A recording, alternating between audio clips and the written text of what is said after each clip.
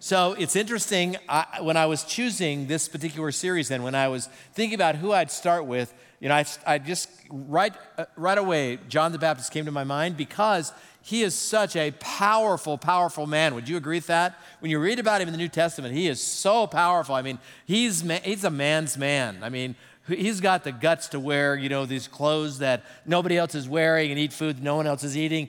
But yet there's an imperfection in his life that is so glaring.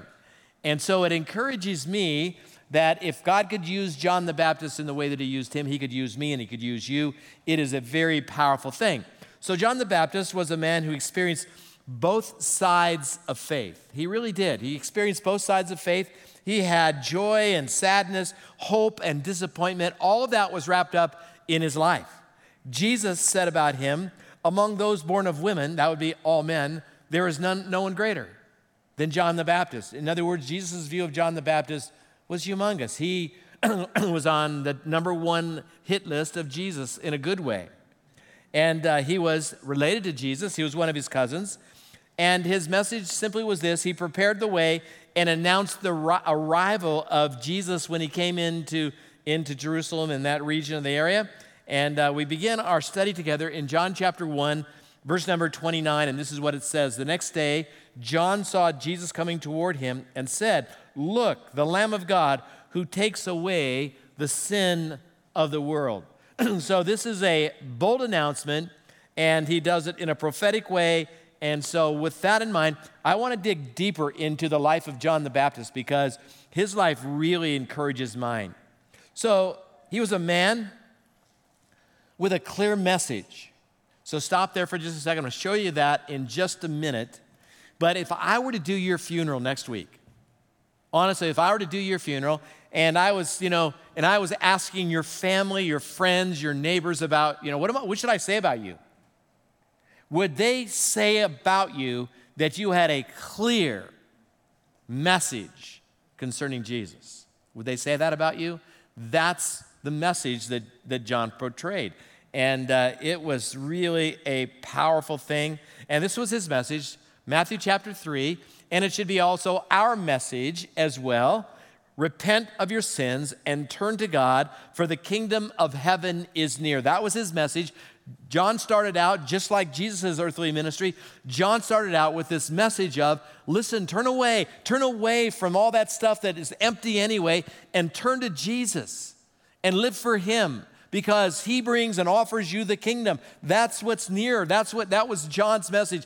And he had a crystal clear message, and he made a lot of people mad, and he also brought a lot of people towards the kingdom because of it. He was a man of deep humility. Think about the fact that God chose him to announce the Messiah. That's a pretty big assignment, don't you think? That is a huge assignment, and yet, and through all that, there is a humility upon him that is so amazing. And this is what he says in Matthew chapter 3, verse number 11. Just listen to these words. The address is on the screen, but just listen to these words. But someone is coming soon, this is John speaking, who is greater than I, so much greater that I am not worthy even to be his slave and carry away his sandals for him. That's what John said about himself. I'm not worthy to stoop down before him and even take his sandals off and carry them. That is a major amount of humility. Put that in the context of an interview after most football games. To think about that. Think about, the culture that you and I live, the self-promotion in our culture. Think about TikTok. And then think about John the Baptist. This was an ingredient in his life, a characteristic in his life that was amazing. And God always resists the proud, but gives grace to the humble. And he was not only a man of humility, he was a man of courage. This was his message to the religious hypocritical leaders of his day. Matthew chapter 3, verse 7 says, this is what John did. John looked at religious leaders of his day, and he says, you know what you are? You guys are a brood of snakes. That's not how you win friends. I'm just simply saying that is not how you endear people to yourself. But John had the courage to say, you know what? You are snakes. You are evil. That was so bold for him to say. And then he also was a man of obedience. Even though he didn't want to baptize Jesus, felt unworthy to baptize Jesus, he submitted to the word of Jesus. When Jesus said, John, do it, John did it. And that's the kind of obedience that we should have in our life as well. So his personal crisis of faith, that's what I really want to talk to you about today. Because all the things that I just spoke of are amazing. We go, wow, I'd like to be like that. I think we would say that for the most part. But the reality is that John had a personal lapse in his own faith life with Jesus. So I want to talk about that, and I'll talk about what we can learn from that, and then make some application. And I think you'll find this fairly encouraging. So in Luke 17, John speaks out against Herod, the king, for marrying his brother's wife. So John just says, hey, dude, that was wrong. You shouldn't have done it. He speaks publicly and said, this is a national sin for you as the king to do this. And the wife didn't take a liking to that very much at all. In fact, so much so, to appease her, he had John thrown into prison. So he was just making his wife happy, but he really didn't want to. I mean, as you read through the Bible, you'll discover that Herod didn't really want to take action against John, but his wife did, so he did, and it ended up costing John's life in the end. And if you don't understand all that drama, and it's filled with drama, just watch an episode of American Housewives, and you'll kind of get the idea behind what was going on in Herod's life, okay? So John is in prison, and he's discouraged. John is in prison. He's very discouraged. And he sends his disciples, the people that had been following John and he'd been teaching, were with him apparently. And so he sends them to Jesus with this question: are you the Messiah, or do we look for another? Are you the Savior? Are you the Christ, or do we look for another? Now think about this. This was John the Baptist who stands by the riverbank and says, behold the Lamb of God that takes away the sin of the world. And now he's in prison, and he is doubting. He's having this faith lapse in his life. He's doubting whether or not he was right. So he sends these disciples, and he asks them this question. And so Jesus answers his question back. He sends his disciples back to John, and he says, tell John that what you have seen and heard, the blind see, the lame walk, those with leprosy are cured, the deaf hear, the dead are raised to life, and the good news is preached to the poor. You decide, John, if that's the qualification of the Messiah. And I'm sure that was very, very powerful in John's life, and he recognized that Jesus was, and we don't know, but it seems to me right to say that John died in his faith. So let's talk about John the Baptist in his weakness for just a few minutes, because I am certain that everyone here has been or will be tempted in their faith level, because hard things happen and difficult things happen. People die, loved ones die, people get thrown in jail for no reason. I mean, we live in a culture, when you think about the pandemic, when you think about political crisis in our nation, political uproar, when you think about the division that's in our nation, when you think about all the things that are happening around the world today, when you think about all those things, you can be certain that there's some bad stuff that's going to be heading our way. Do you understand that? It's not going to be, lollipops and roses until Jesus comes back. It's going to be a very turbulent walk in life until the day that Jesus comes back. So with that in mind, let's see if there's some things that we can learn from John the Baptist that would help us face those things. So first of all, John's disappointment came at two levels. First of all, and this is so helpful and informative, and I believe it to be absolutely true, John had some misconceptions in his life that led to his lapse of faith in the moment of crisis. So John, first of all, had the wrong expectations of God. He had a view of God that was his view, his worldview, but it wasn't necessarily God's view. John expected a baptism of fire to come. What does that mean? God fully expected Jesus to bring about wrath and and judgment upon the earth. Remember last week I told you that what the Jews expected was a political deliverer, that someone would come on the scene and that would deliver them from the tyranny of the Romans, and that was John too. And so when that didn't happen, that had to be discouraging. Jesus then, not only that, he was hanging out with the people John expected God to judge. He was hanging out, Jesus was hanging out with prostitutes and criminals and tax collectors, and John's thinking, oh, good night, Jesus, what are you thinking? And so he sends a word and says, are you the Messiah, or do we look for another? So the first thing that we learn about John, and maybe about ourselves, is sometimes we have the wrong expectation of God. God doesn't always do things, this is revelation to you, I'm sure. God doesn't do things your way. If I was God, have you ever said that? If I was God, you're lucky I'm not God, because I'm pretty impetuous in my behaviors. I'm just and playful, and so I might just zap you just to play with you. I don't know. But I'm just kidding, I wouldn't intentionally. But if I had that kind of power, maybe, I don't know. But the fact is that have you ever said, if I were God, I would do it this way? God, why is it that you allow this? Why is there so much evil? Why is there so much suffering? Why, God, don't you act? Why don't you show yourself? I mean, all those things are real. And the reality is that God is on a timetable that he hasn't consulted me in. He hasn't. He didn't come down and say, hey, let's have a board meeting today, and let's talk about how you think the end should play out and how your life should play out. He never consulted me. He just said, be obedient and be faithful. That's all he said to me. Right? Hello out there? Come on now. So sometimes our expectations of God are wrong. And when our expectations of God are wrong, when things happen that we don't expect, it causes us to have a lapse of faith in saying, okay, if that's not true, then what else is not true? And that's how the evil one, that's a thought that is planted in people's heads by the evil one. And then not only is his personal expectations of God wrong, but John's personal expectations were probably misappropriated. John was in prison by the king that Messiah was supposed to destroy. Remember?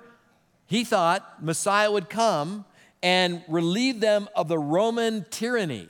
But that did not happen. And now John is in prison because of the whim of this king who was supposed to be taken out. So John now is going, okay, what is going on? Everything that I thought I put my faith in is now tumbled around. I don't know what to do. That's where John was in that moment of faith crisis in his life. So what can I learn from John's story in my own story? How can I mix his story and my story together so that I can learn from what happened to John and what John did, so that I can now learn to live out my context of faith in 21st century America, where almost certainly we know that bad things are going to happen? How can I do that? So let me give you 3 things. And I think these 3 things are applicable right now. You can put them into your life right now. You can start adjusting your life right now to these things. First of all, set aside preconceived ideas of how God is supposed to work. You don't know. You think you do, but you don't. I don't either. I've got to set aside my preconceived ideas of how I think God should work. Because God, I've said this earlier, I'm going to say it again, God did not consult me. He's on a different timetable than I'm on, and certainly everything in the Bible is going to come to pass, but the reality is that I don't know how it's going to come to pass. I don't know what the mechanism, I don't know any of those things, and so I got to set aside my preconceived ideas about God and just allow God to sit on his throne and be God and respond to anything that happens with a sense of faith. That's what I've got to learn to do. And God does not usually answer our why questions. Have you noticed that about your life? I've asked God a lot of why questions, and I've gotten nearly 0 answered. So I want to show you that that's not unusual. That's a pattern in the Bible. So let me show you just a few characters in the Bible that had the same dilemma that I've had. First of all, Moses. Remember him? He's the deliverer. We're going to talk about him next weekend, by the way, so come back, stay tuned. Moses is the deliverer of Israel. He takes millions of people from Egypt, where they're enslaved to the Egyptians, and delivers them from slavery. And Moses then, in a lapse of faith, says, Lord, why have you brought trouble to this people? He asked that question to God. I mean, God parts the sea. God gives him signs and wonders and at his hand. And then Moses says, God, I have a question for you. Why did you bring trouble upon this people? So Moses had a question that went unanswered. God never answered that question. And then there's Gideon, this mighty judge. He says, why has all this happened to us? The same question. Why, God, are you allowing this to happen to us? Aren't we your chosen people? And then there was Naomi, great woman of faith. I went out full, and the Lord has brought me home empty again. Why, God? Why? That's what Naomi said. God didn't answer that question. Nehemiah, why is the house of God forsaken? God never answered that question. And then there's Job. I love the book of Job. I've read it many, many times. If you haven't, it's worth the read. I'm telling you, there's a lot of stuff in there you got to kind of read through. But Job had a lot of questions, and one of those questions is, why have you set me as your target, God? Why have you set me as your target? And by the way, God had. If you know the story of Job, you know what happened? Satan comes with his demons before the presence of God, and God says to Satan, oh, why? God says to Satan, have you considered my servant Job? Oh, by the way, hey, you should pay attention to Job. I'm thinking, God, don't tell Satan to pay attention to me. That's what I'm thinking. And, Job has this question, why have you set me as your target? And in fact, there in the book of Job alone, there are 300 unanswered questions. 300 unanswered questions that Job and his friends asked God, and it never came to pass that God answered any of those questions. And then there's David, mighty King David. Who doesn't love David? David's a man after God's own heart. Yeah, he had a mess up, but we love David. David was the king, and David said, Lord, why do you cast off my soul? That was what David said to God. Why do you hide your face from me? And then there's Jeremiah. Why is my pain perpetual and my wound incurable? This is Jeremiah the weeping prophet. This is one of God's chosen guys. This was a prophet of God, a major character in the Old Testament. And Jeremiah, in a minute of crisis, says, why is my pain perpetual? Why is it that I never seem to get over my pain? But the greatest why in all of the Bible is when Jesus utters from the cross this question to God that went unanswered. My God, why have you forsaken me? Went unanswered. Jesus, this is Jesus. This is the Son of God. This is the amazing Savior. This is Yahweh himself. And Jesus says, my God, why have you forsaken me? So if Jesus has some why questions not answered, then you and I should expect the same. And so I have to set aside my preconceived ideas about how God should work if I'm going to have a chance at not having a crisis during a time of testing. I can't tell you why some of you are going through different circumstances in your life. I know some of you are. In fact, let's take an honesty check right now. How many of you have right now, as I'm speaking, some personal pain that you're experiencing? Just raise your hand. Could be emotional, physical, spiritual. Okay, a lot of you. I came to the right place to preach this message. But here's what I want to tell you. I know you don't want to hear this. I can't tell you why. I can't tell you why you're experiencing what you're experiencing, but I can give you some insight into what I do know. So I'm not going to tell you what I don't know. I'm going to talk to you about what I do know. So here's what I do know. Medically, when a bone is broken, and I am not a doctor by any means. I'm not an expert in this field. I did stay at the Holiday Inn Express one night. For older people understand that joke, but medically, when a bone is broken and reset, I'm told that it's potential and probable that the bone actually becomes stronger at the place that it breaks. It forms calcium, and the body has this magical, miracle way of healing itself. And then with physical therapy, you strengthen the muscles around it. And so what I do know is that oftentimes when you and I have a brokenness in our life, the what that God is doing in our life is he's strengthening that which is weak inside of us. So I can tell you that for sure, that my experience as I look back on 45 years of Christian life, I've experienced an immeasurable amount of heartache, and I can look back and I can say in every circumstance, God strengthened something that was weak inside of me. I can say that with clarity and assurance to you.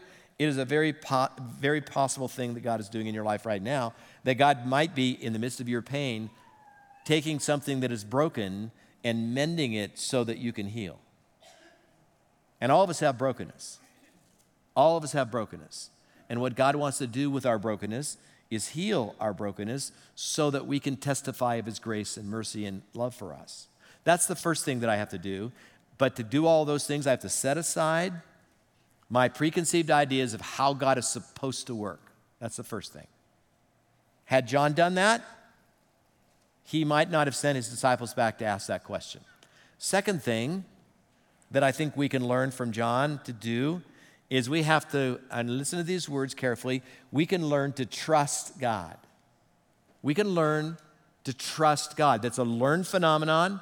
It doesn't happen magically or mystically. You learn it from experience. You learn it from being able to put confidence in God in circumstances that you don't know how it's going to come out, and yet you trust God anyway.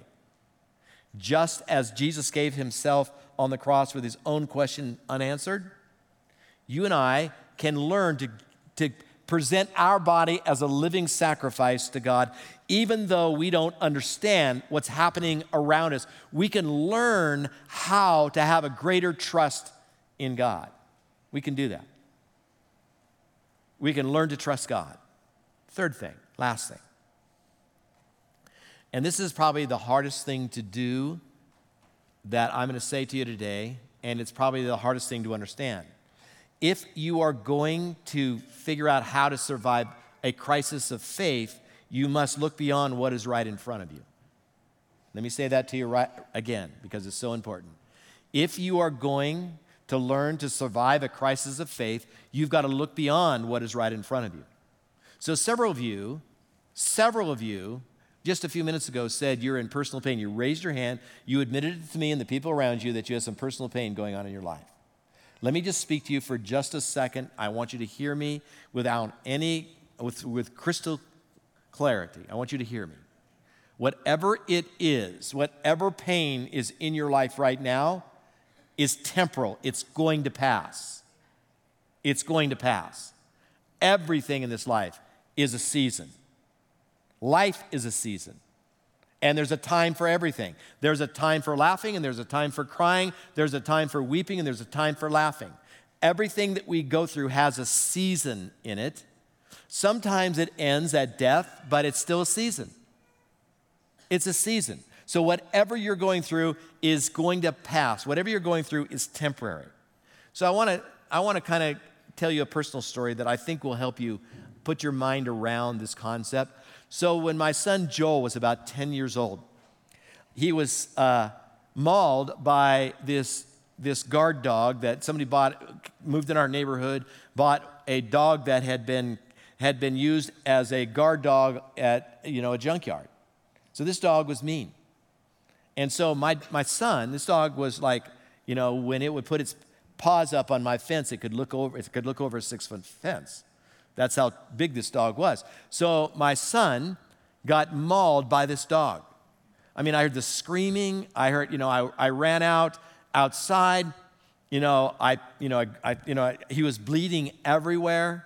Got him safe away from the dog.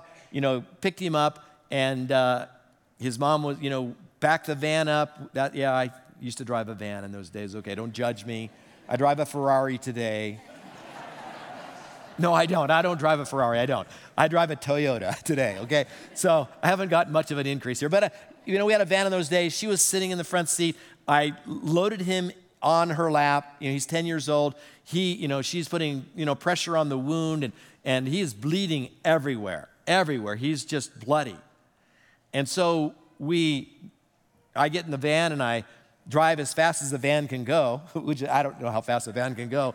But, to this day, he still remembers the ride because I went over centerpieces, drove around traffic. I drove, 90 miles an hour down the freeway.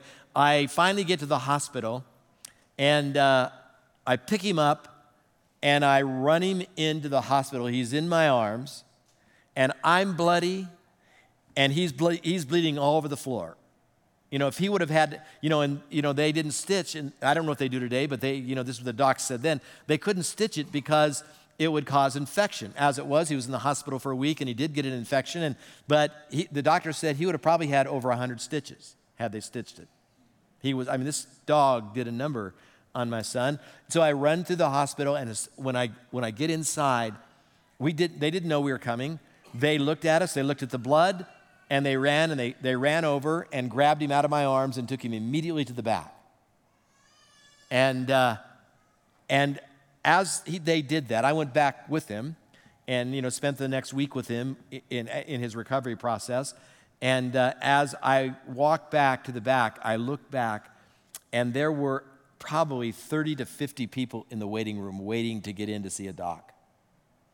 And the thought occurred to me, some of them probably were maybe in the beginning stages of being diagnosed with cancer or some major illness. They were frightened to death. They're sitting in this emergency room.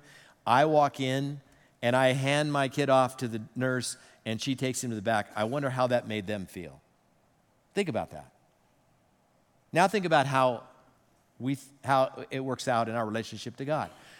Sometimes when we see God taking care of other people instead of us, it sometimes causes us to have a lapse in faith. God, why don't you answer my prayer like you answered Billy's?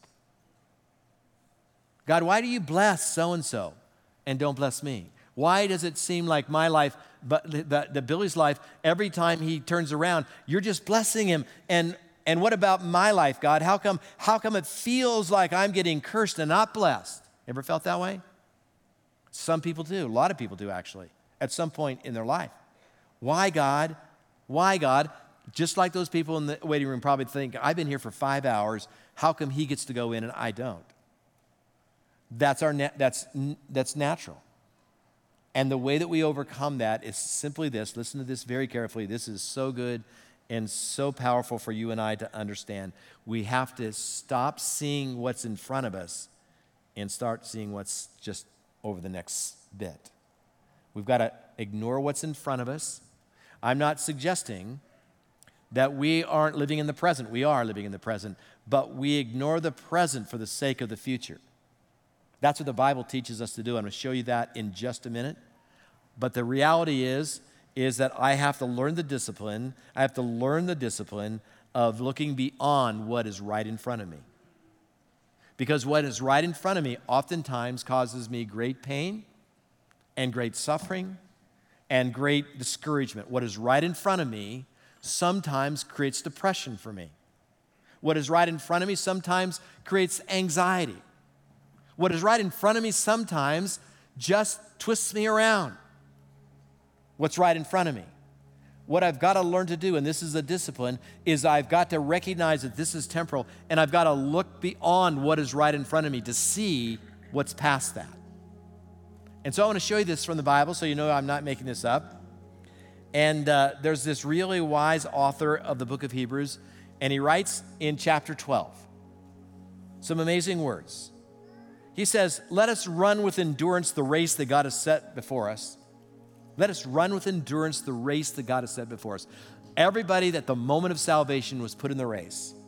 You're in the race. You are in the race. Let us run with endurance the race that has been set before us. And then we do this by, watch this, keep our eyes on Jesus, the champion who initiates and perfects our faith because of the joy awaiting him. He endured the cross, disregarding its shame. Now he is seated in the place of honor beside God's throne. How did Jesus endure 6 hours on the cross? Hebrews tells us how. He looked beyond the pain to the glory. He looked beyond the pain to the glory that would be revealed in him. It is so great. It's so powerful. He looked beyond his own personal suffering and saw you. He looked beyond his own personal suffering and saw himself being exalted, saw his resurrection, saw all that. So he didn't become focused on the pain of the present. He became focused on the glory of the future. Get this. Listen to this very carefully. Listen to me. This is gold. Someday, maybe soon, maybe later, I don't know.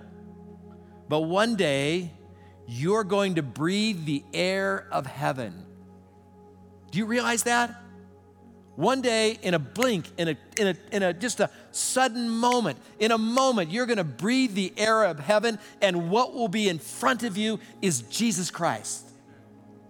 Just like that. Just like that. And if I can learn the discipline of seeing that, of longing for that, of wanting that, of desiring to breathe the air of heaven, then I can endure anything that this planet has to offer me. But I don't do it, I can't do it by being focused on what's in front of me, because what's in front of me is normally hard and difficult and troubling. But what is in front of that is glory. That's what we serve for. That's what we long for. That's the life of the believer. That's why we don't have to fret. That's why we don't have to get twisted around. That's why we don't have to live in depression. That's why we don't have to do a lot of things. Because one day, I'm going to breathe the air of heaven. And that is worth the price of admission. Isn't it? It is. It is. So, Father, I just pray that you would allow us to see that with spiritual eyes, that you would allow us to understand that with a spiritual heart, and God, that you would give us wisdom to know how to put it into our life. In Jesus' name I pray, amen.